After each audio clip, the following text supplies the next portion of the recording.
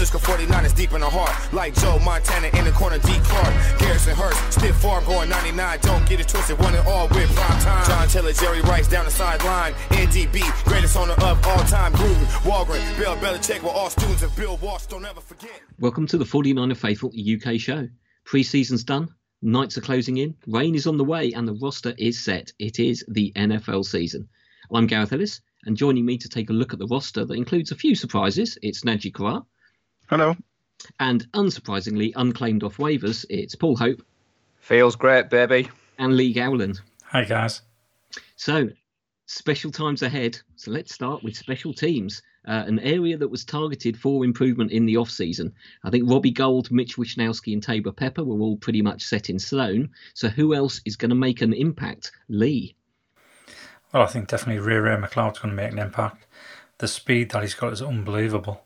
And that's something that we've been missing. Not just the speed, but the elusiveness to actually move the ball once we've either had a punt or a kickoff return.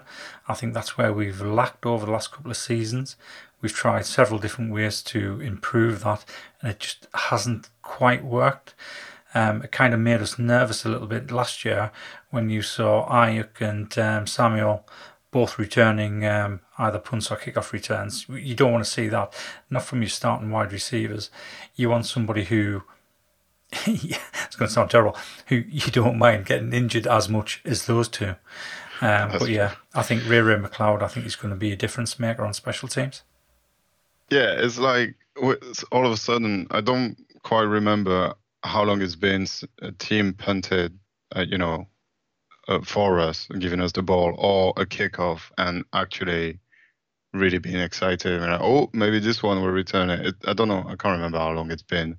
We've been pretty terrible on kickoff return and punt returns for so long. And at least McLeod is injecting a little bit of hope. And as you say, you don't... punt kickoff is like the most injury occur during the season. That's why they've changed the rules so much over the years. You don't want Debo or Ayuk or any of the starting people down there. That's why maybe Sammy Womack can get off there as well.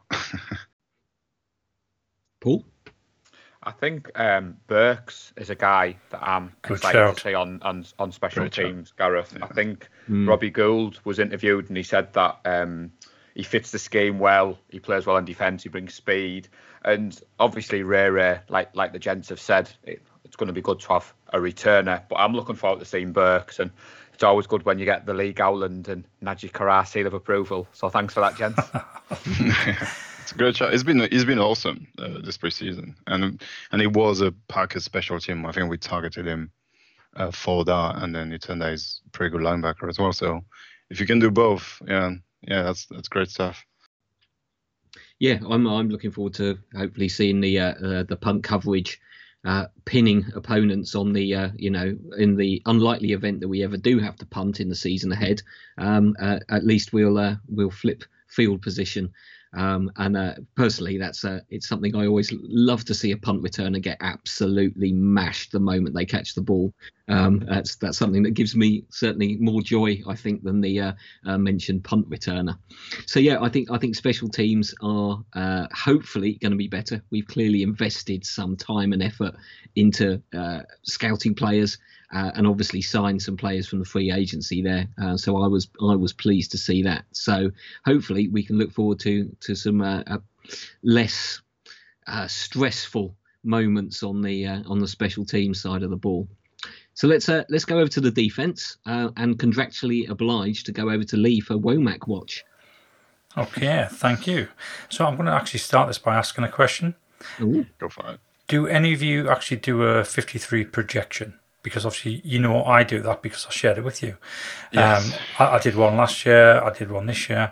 I'm a little bit disappointed this year, but in all honesty, I actually hung myself out to dry on two of them because I had two high-profile cuts or trades that didn't come off. So it kind of affected my numbers a little bit there. I ended up getting 43 out of 53. 44 out of 53. Whereas last year, I think it was 48 out of 53.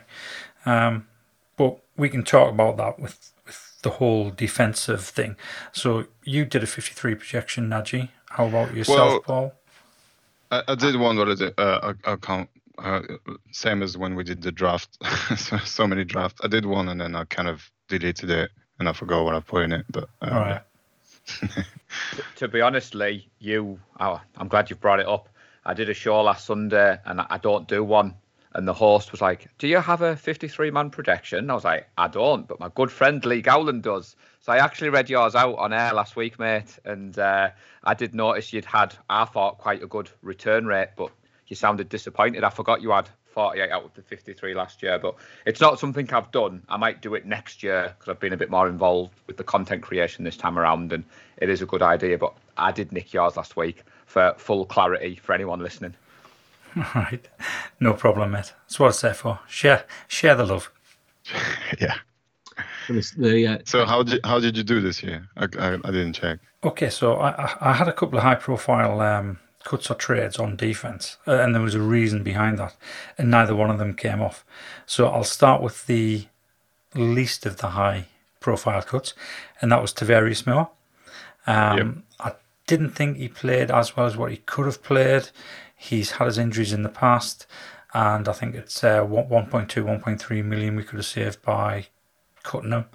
I thought, you know what, potentially that might happen as a cap casualty as we try and get money for other positions or a potential trade. The high profile cut was Samuel Abukum, who we could have saved 7 million on. Yep. 7 million, sorry, 6 million. 6 million together, it would have been 7 million. And I thought those two were potentially cap casualties. Obviously, they made the 53. A person that I didn't have making the 53 was Kevin Givens, and he was in, and he's basically replaced the other guy I had on the defensive line, who I thought had done more than enough on the preseason games to get a place, and that's Kamoko Toure. I was very surprised that he wasn't part of the 53. The only other surprise came in the form of a linebacker, and that was Curtis Robinson. I thought it was very strange for us to keep 6 linebackers. It's a long time since we've done that. Generally, we only keep 4, and then we pick up some to go on the practice squad later. So to keep 6, I was quite surprised, although I did have 5 in there. So overall, I think I pretty much nailed the defense, other than the two high-profile cuts trades that, like I said, I hung myself out to dry on that because I had this whole business thing ticking through my mind. How can we extend Deebo during the season?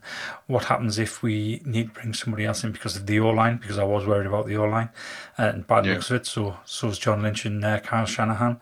And I thought we need to generate that money. Obviously, there's something that we'll talk about later that's obviously generated quite a bit of money for us. I thought it might have generated more, but again, we'll leave that until the end. So overall, I mean, I am over the moon with the defense. Obviously, Samuel Womack, that was a no-brainer. After the first game, we all knew he was going to be on the 53. What's even better is he's sticking with number 26. Yeah, I did notice that. It would have broke my heart after waiting for 3.5 months to get his jersey for him to change that number. So I'm over the moon. I think the cornerback, it's one of the best cornerback rooms that we've had in quite a while. The safeties, I am reasonably happy with the safeties. Linebackers, I think we are absolutely stacked. I think this is going to be one of the best linebacking cores in the league. And defensive line, I mean, what can you say about our defensive line? I cannot wait to see them picking on quarterbacks. I agree. I was never really on the Ebukam train you were on for, and although I completely understand where you come from, I just thought if we could find the money somewhere else, it was worth spending 7 million on a pass rusher, especially if, from the noise we've heard, he's been ramping up and he's been pretty good. And the small sample we saw him, during the first preseason game, I think it was pretty good. Let's not forget, we don't get, unfortunately, down to practice every day like some of the other reporters. So we don't really see people shining, 5 days a week. We see them playing a few snaps. We'll talk about that when we talk running back later on. I think it's a big why some surprise might have happened. But yeah, I'm happy with the defense too. I think Womack was a no-brainer.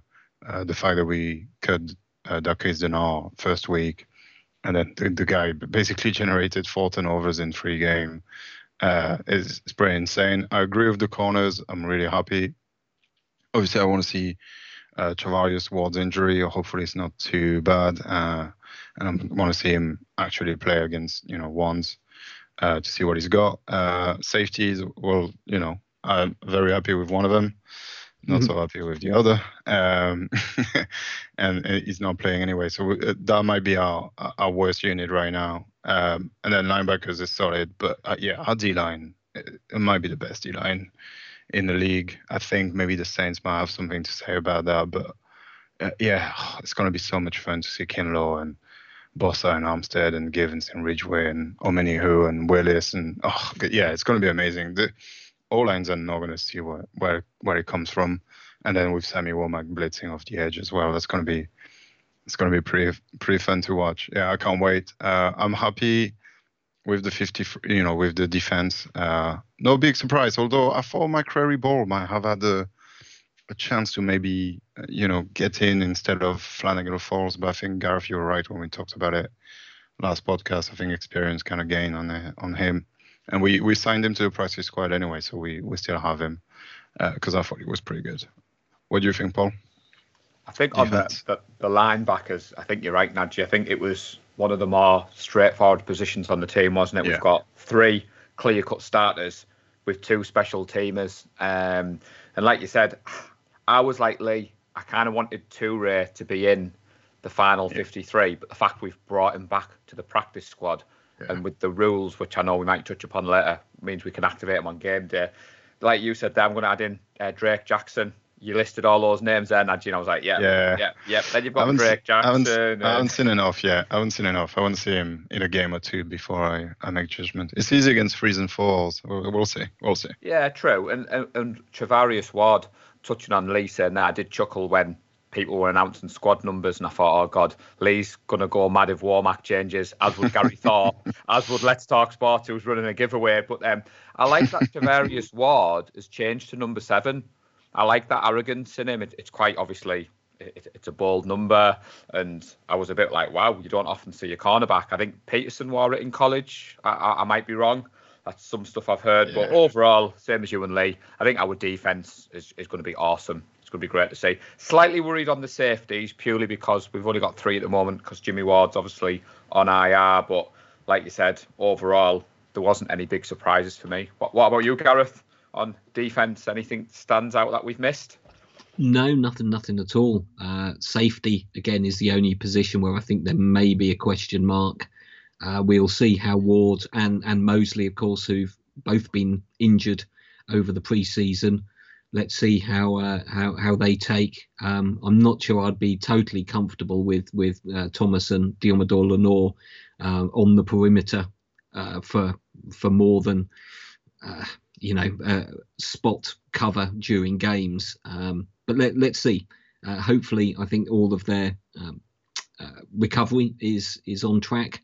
So let's hope that they're there for week 1 and they can stay fit throughout the season. But yes, I think the defense as a whole just looks utterly terrifying. Certainly at the first 2 levels of the D line and the linebackers. And I think that's just such a great situation for us to be in as we talk about the offense with some of the uncertainty at the quarterback position about what we're going to see from Trey Lance. The fact that you've just got a defense you'll be able to pin your hat on and rely on them to constantly keep you in games, I think is going to set the offense up well. I don't know if you saw before you move on to offense, I don't know if you saw the interview that John Lynch and Adam Peters gave to the media. And John Lynch was saying that basically the D-line coaches were asking for more and more, that have had 20 players on the roster if they could. And he said it's a philosophy that the team have, and it's something that it bodes well, doesn't it? Look, we're all sat here now saying defense is going to be amazing for us. So anyone who hasn't checked that interview out, go on the 49ers website, Gareth. It's only a 25-minute interview, and it was well worth a watch. I got something out of it anyway. Nice. So let's switch over to the offensive side. Some potential surprises at running back, which we knew was going to be a hotly contested position. Mitchell, Wilson, Tyrion Davis-Price and Jordan Mason made it with Hasty waived and Sermon waived a day after the initial cuts. Shocking, Najee? You were quite high on Sermon coming out of college. Yeah, I was. Shocking, no. Disappointed, yes. I was really hoping he would be, better than what he turned out to be. But who's to say? He got signed by the Eagles. Maybe that system fits him better, and he'll be a superstar then. I'll definitely keep my eye on him because he was electric in college, and I enjoyed watching him. But not so surprised, although he did originally made the 53, so I'm thinking he was really at the bottom of the pecking order. It was really a toss-up between two. So, but to me, what was more interesting is that we decided to go with 5 running back, which obviously has changed now that we've signed a Blake Hans, the right guard. Yeah, I was surprised by that, and obviously quite surprised by Hasty getting moved. And I think it's a business decision more than anything. He wasn't on his rookie contract anymore. He was on a veteran, which means a veteran minimum would have been higher than Sermon's contract. And with the Jimmy news that wasn't dropped yet, there was still money to be had. And ultimately, I think, if we look at the whole, Jordan Mason looked terrific. He had so many flashes of, this is interesting. And TDP showed a really good few runs as well. Some stiff arms, some really, really strong runs, finishing strong. And I think the ceiling of these two players might have been higher than Sermon and Hasty. And why not, take a chance on it? But apart from that, I'm happy where we are. I think there's potential, and if we're good at one thing in this team is making undrafted running back free agent shine. So let's get another one on the team and see what he can do in Jordan Mason. What do you think, Paul? I'm guessing you're happy about Mr. Mason being with us. Yeah, I mean, to be honest, Gareth, I felt for Najee with Trey Sermon, because this time last year, Najee, you were high on Trey Sermon. I took your advice. I went and watched the tape. I watched YouTube, and I was like, man, he's going to be electric. And I said on Let's Talk Sports on Thursday, and I just said, you're my go-to for running back expertise. And I was kind of pleased to see Sermon make the 53.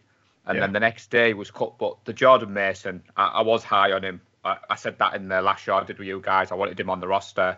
I was watching the SF9ers show with Brad Graham when the roster cuts were coming in, and the whole chat was wanting Jordan Mason. And when it got announced, Najee, it was like you said, he looks legit. It was too risky to let him go to the waivers. He was going to get snapped up. I thought Lee would have been quite happy that Jeff Wilson made it on there. I was quite happy because I know Lee was high on Hasty and Wilson. But you're right, Najee. It shows intent, doesn't it? They originally kept 6 running backs. It shows we're going to run the ball. And I was happy. What about you, Lee? What were your thoughts on the running back? So I was happy that Trey Sermon was eventually cut. I wasn't happy that he was on the 53 because that was a guy that I didn't have projected to be on there. I had JaMycal Hasty down instead, who was obviously being cut. I think JaMycal Hasty is going to have a decent career at the Jags. I can understand why they cut them. I can understand Najee's point of view.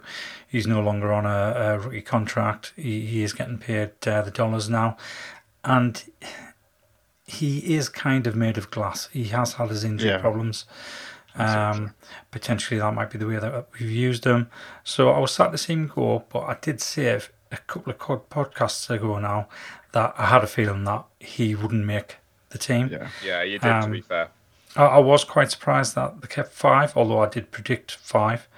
But I didn't think Trey Sermon would have been on that 5. But like I said, I mean, the day after when he was cut, I was quite happy about that, if I'm honest. I just don't... I can't see how he's made any difference to the team whatsoever.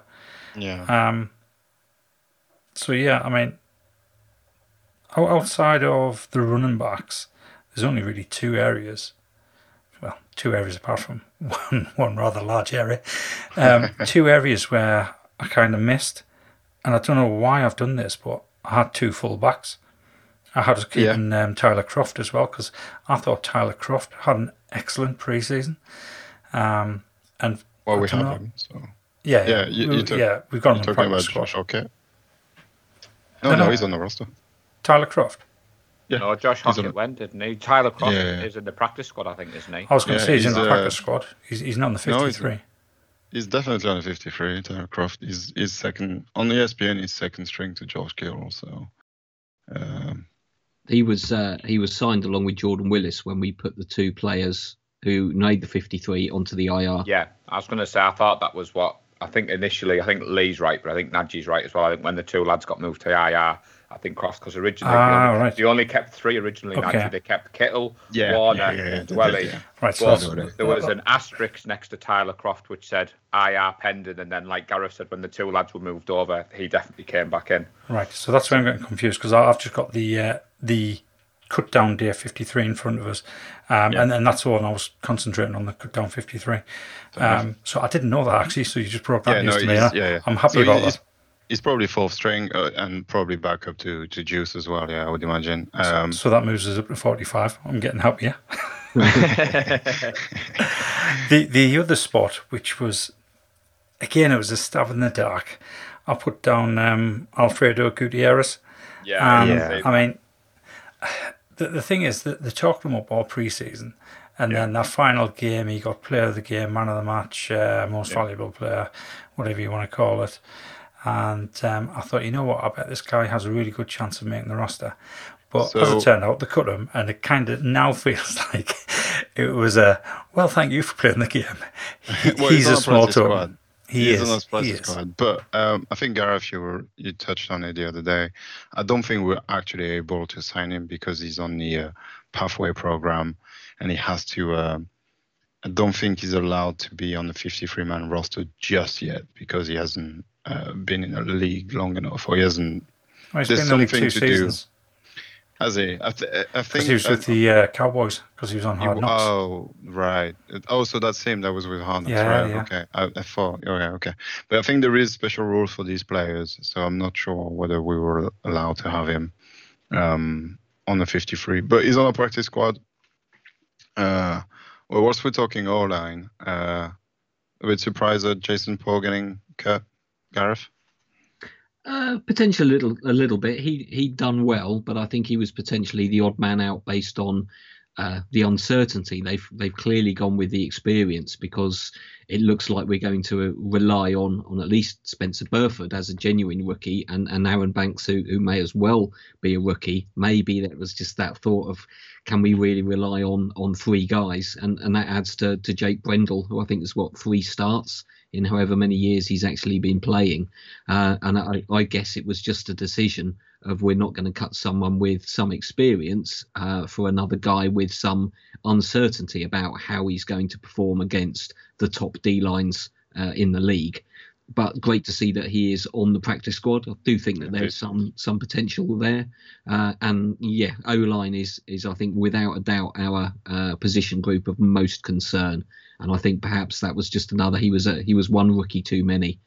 And perhaps there was that certainty that he's unlikely to get claimed. We can hide him away on the practice squad again and continue to develop what's looked like a promising undrafted player. I think John Lynch was talking about him, Gareth, and he had to stop himself because he said this lad could be used in different positions. I wonder, and Nadji might disagree with me, I wonder how much Zakeel being a draft pick played into him going ahead of Poe, because Poe was undrafted. So I think because I've got the two of them, I don't think there was any danger, Gareth, of losing either of them. So I think, like you said, I think they've decided to. So Nick Zugel, the noise coming out of camp is that he's an extraordinary athlete.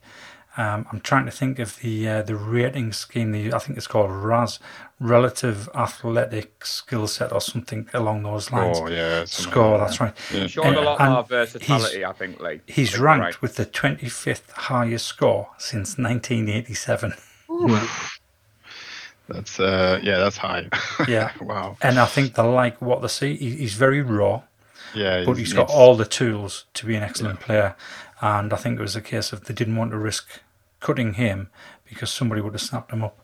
Yeah. He could become the centre for the future, Lee. I've seen some things around training camp where obviously there was a lot of hype about Donovan West, and I think you're right. So Nadji probably knows more than me. Sometimes the practice squad rules confuse me, but it's good that you've got the 53 man and then you've got the practice squad, and it plays into other teams' thoughts of should we stash him there, shall we take him. So I was glad we kept Jason Poor, Gareth. I quite liked him during camp. I thought he did quite well. I think Trent Williams was banging the drum for him quite highly, so it's good to see him around the squad. Yep, agreed. Related to the O-line, so we've got 4 tight ends, which again has been one more than we've usually won with. Do you think this is an indication that we're going to see a lot more 2 tight end sets, possibly to help out Trey Lance and maybe bolster up some of the weaknesses in the O-line? Yeah, that's totally possible. I just think it's really hard to cut. The athleticism, the size of these guys, they're so versatile. You can put them on special team, and then obviously you're not going to cut George Kittle. I think Ross Dwelly is slowly becoming as legendary as Dante Johnson, except that he's staying on the team. He's, every time he's called upon, he kind of delivers.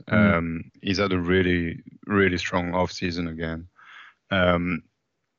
Charlie Warner is clearly a very good blocker, and Tyler Croft is, as I said, I think can potentially sub for Juice as well. So, having versatile people on your team in offense is not something you're going to shy away from. And because we went with 5 wide receiver rather than 6, why not get an extra tight end? I'm quite happy. I like the names. I think again, it's just Kyle being able to disguise what we're doing and how we're doing it, and make Trey's life a lot easier. Yeah, I'm looking forward to see a George Kittle revival season. I think revival is a strong word. I think he's a better season than last year, I'm going to say. And finally, it's wide receivers going with 5 this year, with Danny Gray and Ray McLeod joining Debo, Ayuk and Jennings. Unfortunately, Malik Turner didn't make it. I know. Or was he on your 53, Lee? Because he probably would have been on mine. No, he wasn't on mine. So I actually kept 5 wide receivers, and it was the 5 that made the 53. All right, nice. That's smug. Yeah. Practical. I thought he might have a shot. I think this last preseason game was very, very good. But again, as I said earlier, we're not there every day on the practice field, seeing what they do day in, day out in the gym and how they are, what kind of people they are, what kind of teammate. That plays a big role as well into, whether you get taken, cut or not. So, fortunately, we managed to stack him up, see if he can become, something else of him big. I think Jawan Jennings is going to have a bigger, impact than what he had so far this season. Otherwise, our new boy Danny Gray, super speedster, is very fast going to become number 3. I think. I think Paul is excited about that. I love him. I think he's great. You've gone all electronic there, Nadji. Oh, I have. Sorry. I'm terribly sorry. He's got that excited about Danny Gray's speed, Jen. He's lost his voice. He's lost his voice, yeah. To be honest, Gareth, I knew Lee 5 because I pinched his 53, so he was feeling quite smug and jumping in what Nadji said. I think a rookie quarterback sometimes leans on his tight ends, and it was no surprise to see us keep that. But I think you're right. I think Jennings is being kept around, Nadji, because he was so good on the 3rd down conversion last year. I think he struggled in training camp, but it's no surprise to see us only keep 5. And Danny Gray, he's my boy. He was the one you lads assigned me to at the start of the season. I went away and had a look at his stuff. He's changed to number 6, another squad number change. I'm not sure how I'm going to feel about seeing a receiver wear number 6, but I think it's the best group we've had, Gareth, under Shanahan for me personally.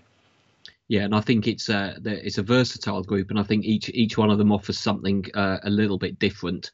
And I think Shanahan's clearly going to be pleased with the 5 guys that he's got, and will hopefully be able to match them up in the right places so that all of them can succeed. I hope all of them get to get a few targets a game, and it keeps them all on their toes, and it keeps that collective level up, that they know if one guy starts dropping behind, he's just not going to be getting his name called because the other guys are going to be playing at that higher level.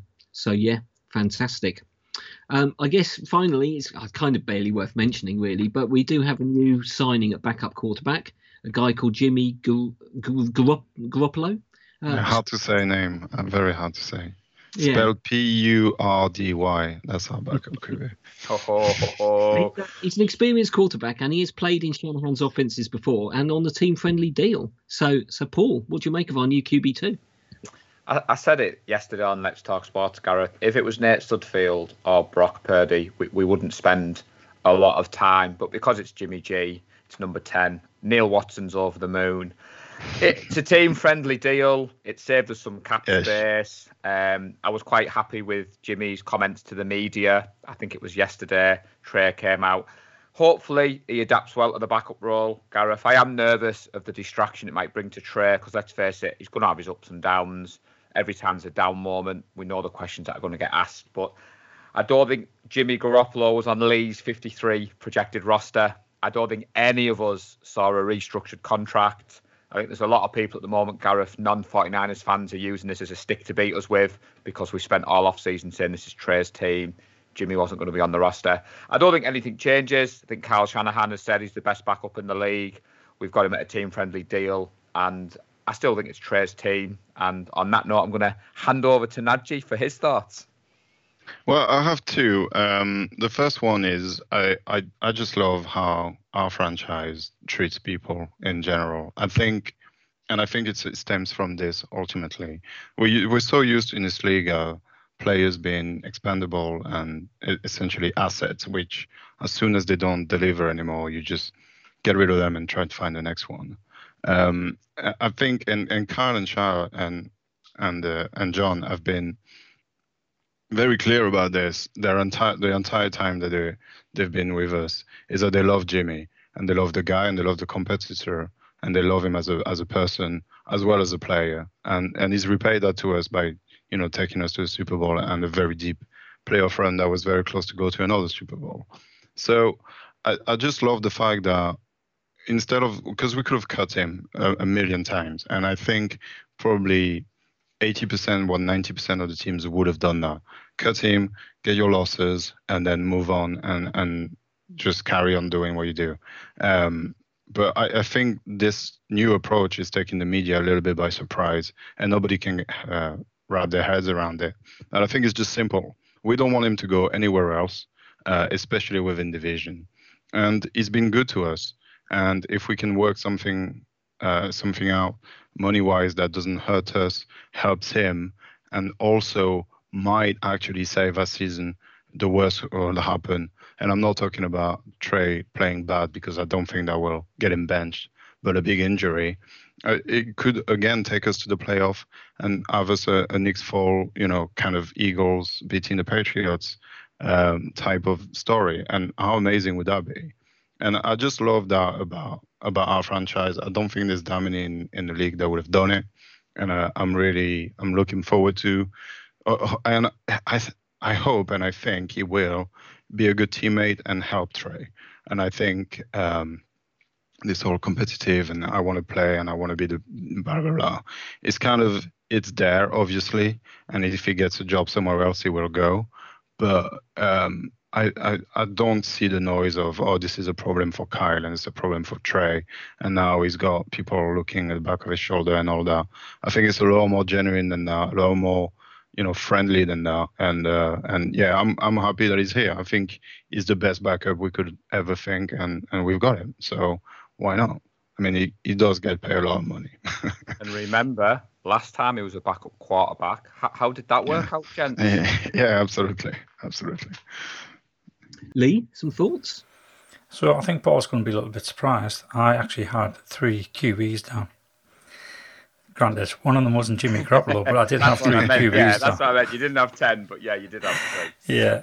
So yeah, I mean, I had the if we're going to use the depth chart as an example, Trey Lance and then Brock Purdy as the number 2 with Nate Sudfeld as a number 3. I just felt as though if they were going to keep Brock Purdy, they were going to have to keep a third quarterback, because you're not going to have a rookie as your backup quarterback when essentially your starting quarterback is effectively a rookie quarterback. I've said it pretty much all year now, that Jimmy Garoppolo was never going to be on this roster on the same contract that he was on. Yep. I said the only way he could possibly stay on the team is to have it restructured in this sort of scenario where he was going to be a backup. But I also did turn around and said I'd never think that would happen, because at the time we spoke about this very early on in the year. It was after the NFC Championship game in the run up to free agency and the draft. And at the time, I thought there was a load of teams that could have used Jimmy. But as time's gone on, to me, it's just made a lot more sense that they'd want to keep him around if he reduced his contract. And obviously, that market dried up for Jimmy. Jimmy's got nowhere to go. So it makes sense for Jimmy to think, well, actually, you know what? I'm probably going to make more here as a backup than anywhere else.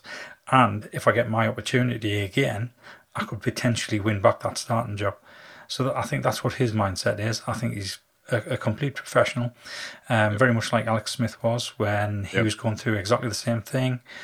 Will it be a distraction? I don't think it will, because he's a professional. I mean, Alex Smith, I thought he did well with Colin Kaepernick. He took it on the chin.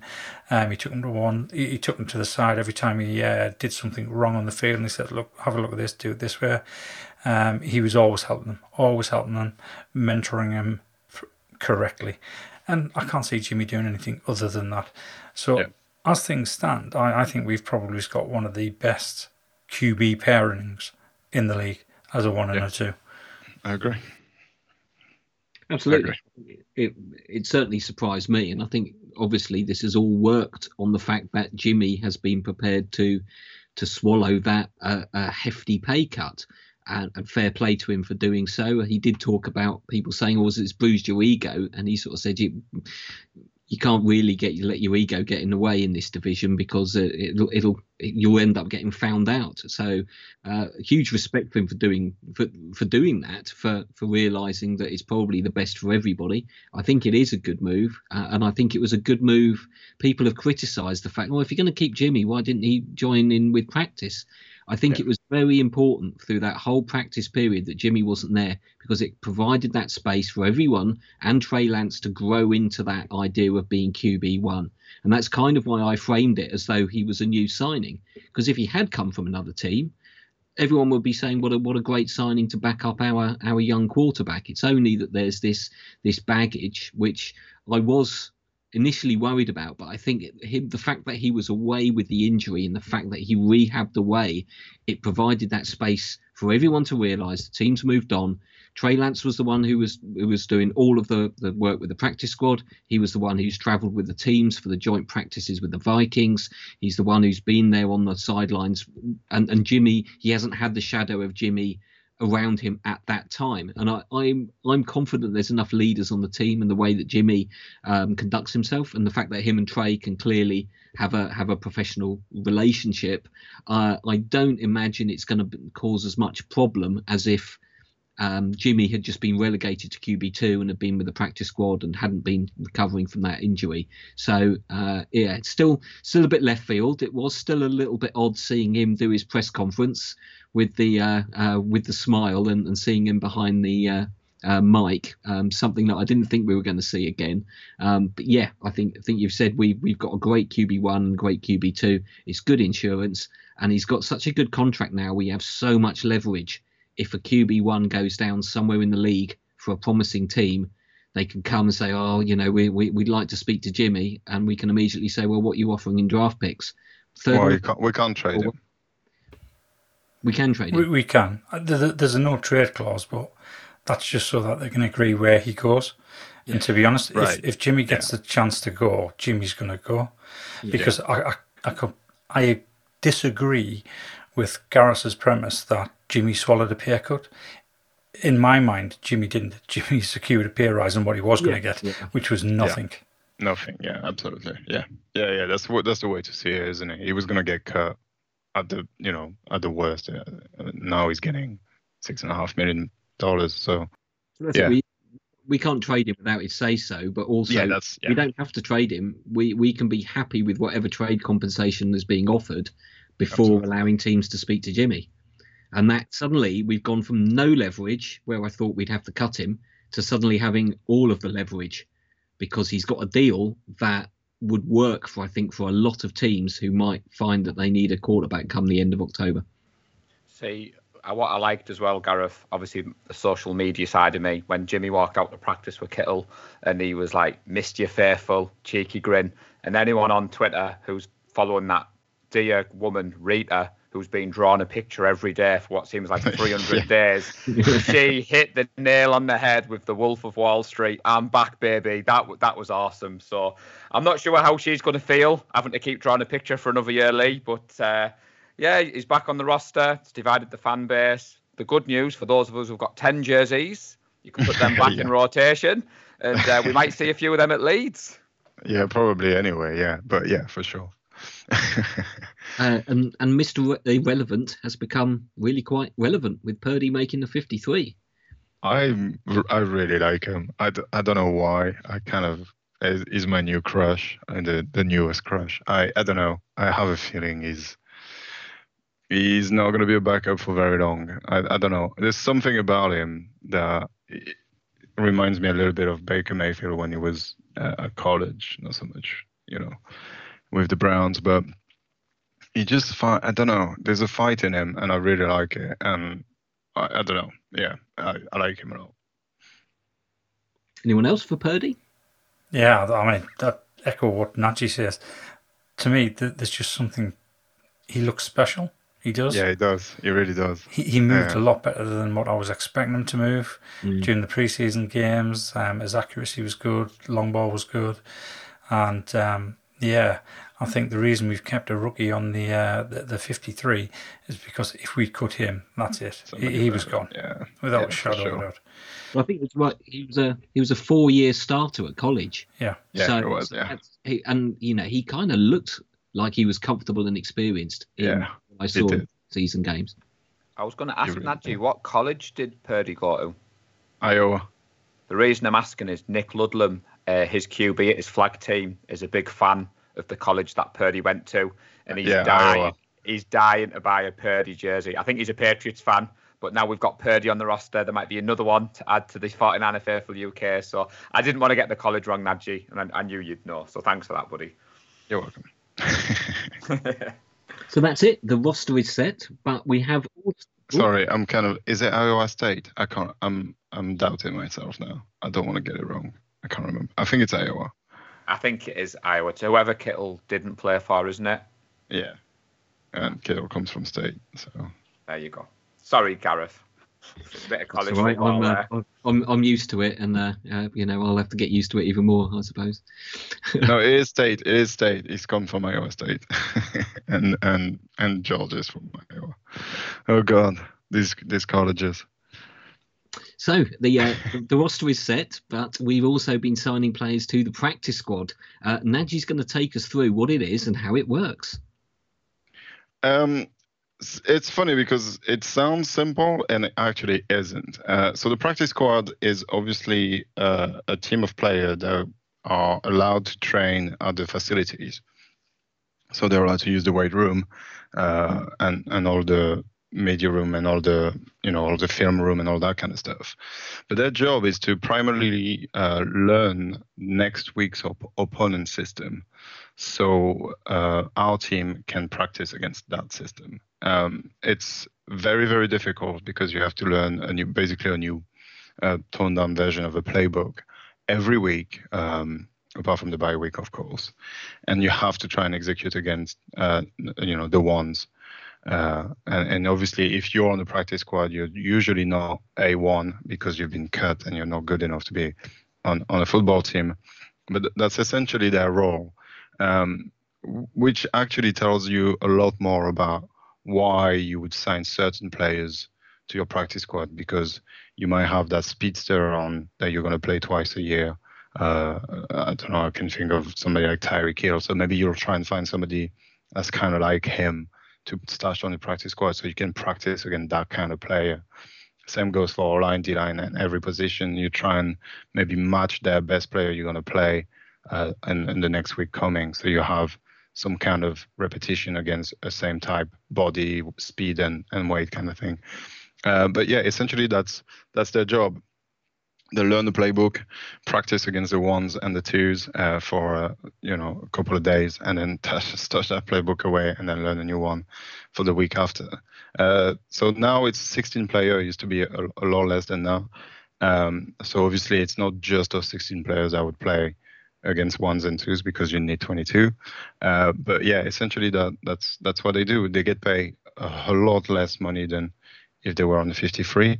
And it's a way for people to, play football all year long and pay their bills and live their dreams of playing football and maybe make an impact because it also is the pool of player we will first pick if we need somebody on game day. If there's an injury the day before or during a week, we'll probably pick a player from there. So it's a case of, showing what you can do, but also being useful to the team and try and make, splash a play and make the team better by you being good, being seen, and potentially get activated to the roster. That's what it is. Lovely. I think we've all learned something a little bit from that. So we ramp up to the big opening weekend with the watch party in Leeds. What more news and info can you share, Paul? So the venue has been announced, Gareth. So it's at the Box Sports Bar on Trinity Street. I think it's 15 Trinity Street. Yeah. Nick Clark has assured us 450 capacity. There's a Facebook page, on the 49ers Facebook page, there's an event, and Nick Clark is asking if people on Facebook can go on and click that they're going on there. But there isn't a ticket available as such. You literally turn up on the day and it's 450 capacity. The doors open at 4:30. The 49ers website put an article out, Gareth, which was pretty impressive, which listed they've got Sourdough Sam coming, there's Alumni coming, there's Gridiron Magazine. It's going to be absolutely awesome. Every TV in the venue is going to be pumped in with the Bears 49ers game. So like Lee said better than me, don't panic, everyone. The Patriots-Dolphins game being on Sky has no impact on the broadcast of the game. And it's going to be awesome. I checked before, Lee, and I think there was 125 people confirmed going on the Facebook page. I know of at least 25 people on Twitter who have DM'd me on the 49er Faithful UK account. So by all accounts at the moment, there's going to be about 150 people there, Gareth. It's going to be, if you're in or around the area. Bears fans are coming as well. I've just found out the New York Jets are having a meet up in Leeds. The Vikings are having a meet up in Leeds. So it sounds as if opening weekend, Gareth, Leeds is the place to be if you're an NFL fan. Anything I've missed, Lee? I'm thinking I've covered everything, but please feel free to jump in. No, you've pretty much covered everything there. Yeah, did you talk about the giveaways? Yeah, at the end of each quarter, there's going to be some giveaways, but we don't know what those giveaways are, so there'll be like raffle prizes. There'll be the sounds piped in from the stadium at Levi's, so you can hear what's going on there, that type of experience. Gridiron are going to be there to actually MC the event, so Ollie Connolly's going to do that. The other teams' fans are going to be there. It's going to be interesting because the Vikings have their meetup at the same place as us, and obviously the Vikings are rivals to the Bears, so there's a good chance that both of the Vikings fans that turn up will be cheering for the 49ers. Yeah, nice. But yeah, it's an official 49ers-led event, Gareth, so as much as it's the 49er Faithful UK meetup, it is the 49ers that are behind it. I make no apologies. We will be promoting it heavily on social media over the next week. Nick Clark has given us the go-ahead to do that. Just want to say, Lee, what an awesome guy Nick Clark is. I mean, me and yourself have been working behind the scenes, but obviously he looked after you and Nadji in Vegas.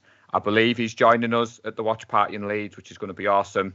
And I just feel quite humbled and proud that our community, our group, has got this opportunity, and the social media's been crazy. I mean, I was in the Lake District last week.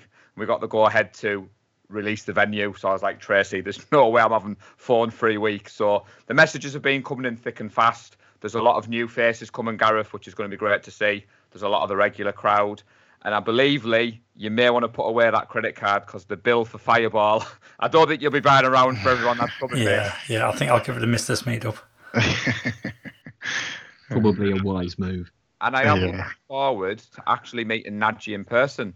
And it's going to be really surreal because we've done this pod for so long and you've been a big part of the group, Nadji, to actually meet up in person. And we were saying off air, it is a shame you can't make it, Gareth. It would have been awesome to have the awesome foursome live in Leeds, but I appreciate work commitments. So sorry, buddy. The game day threads are just too good to miss with, you know. Somebody's got to do it.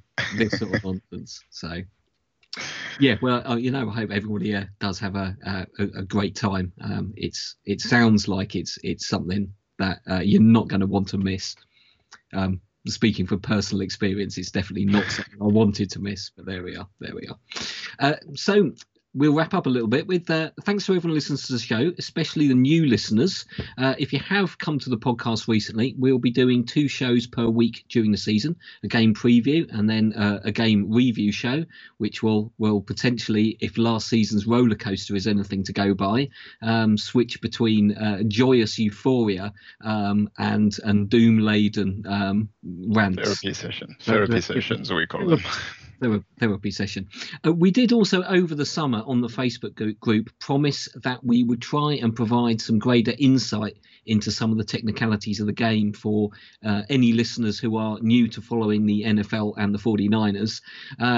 We didn't do a particularly good job of that over the summer. So what we've decided to do is that we're going to use real game situations from the game review shows and actually try and expand on a few things that you might have seen go down in the game.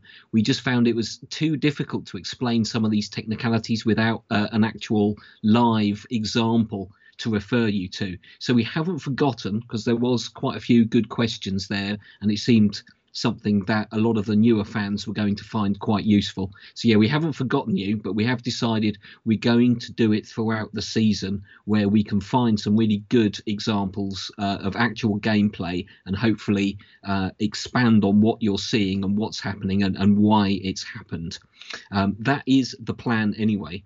And before then, we do, of course, next week we'll be back for the bumper season preview show, including all our podcast panelists' bold predictions for the season ahead. Personally, I can't wait to see what you guys are going to come with this year. I think last year we ended up with almost 50 odd predictions and got almost 16% right. So something like that. Something like that. But certainly that's something I look forward to. That, you know, the season's close when we start throwing out the bold predictions.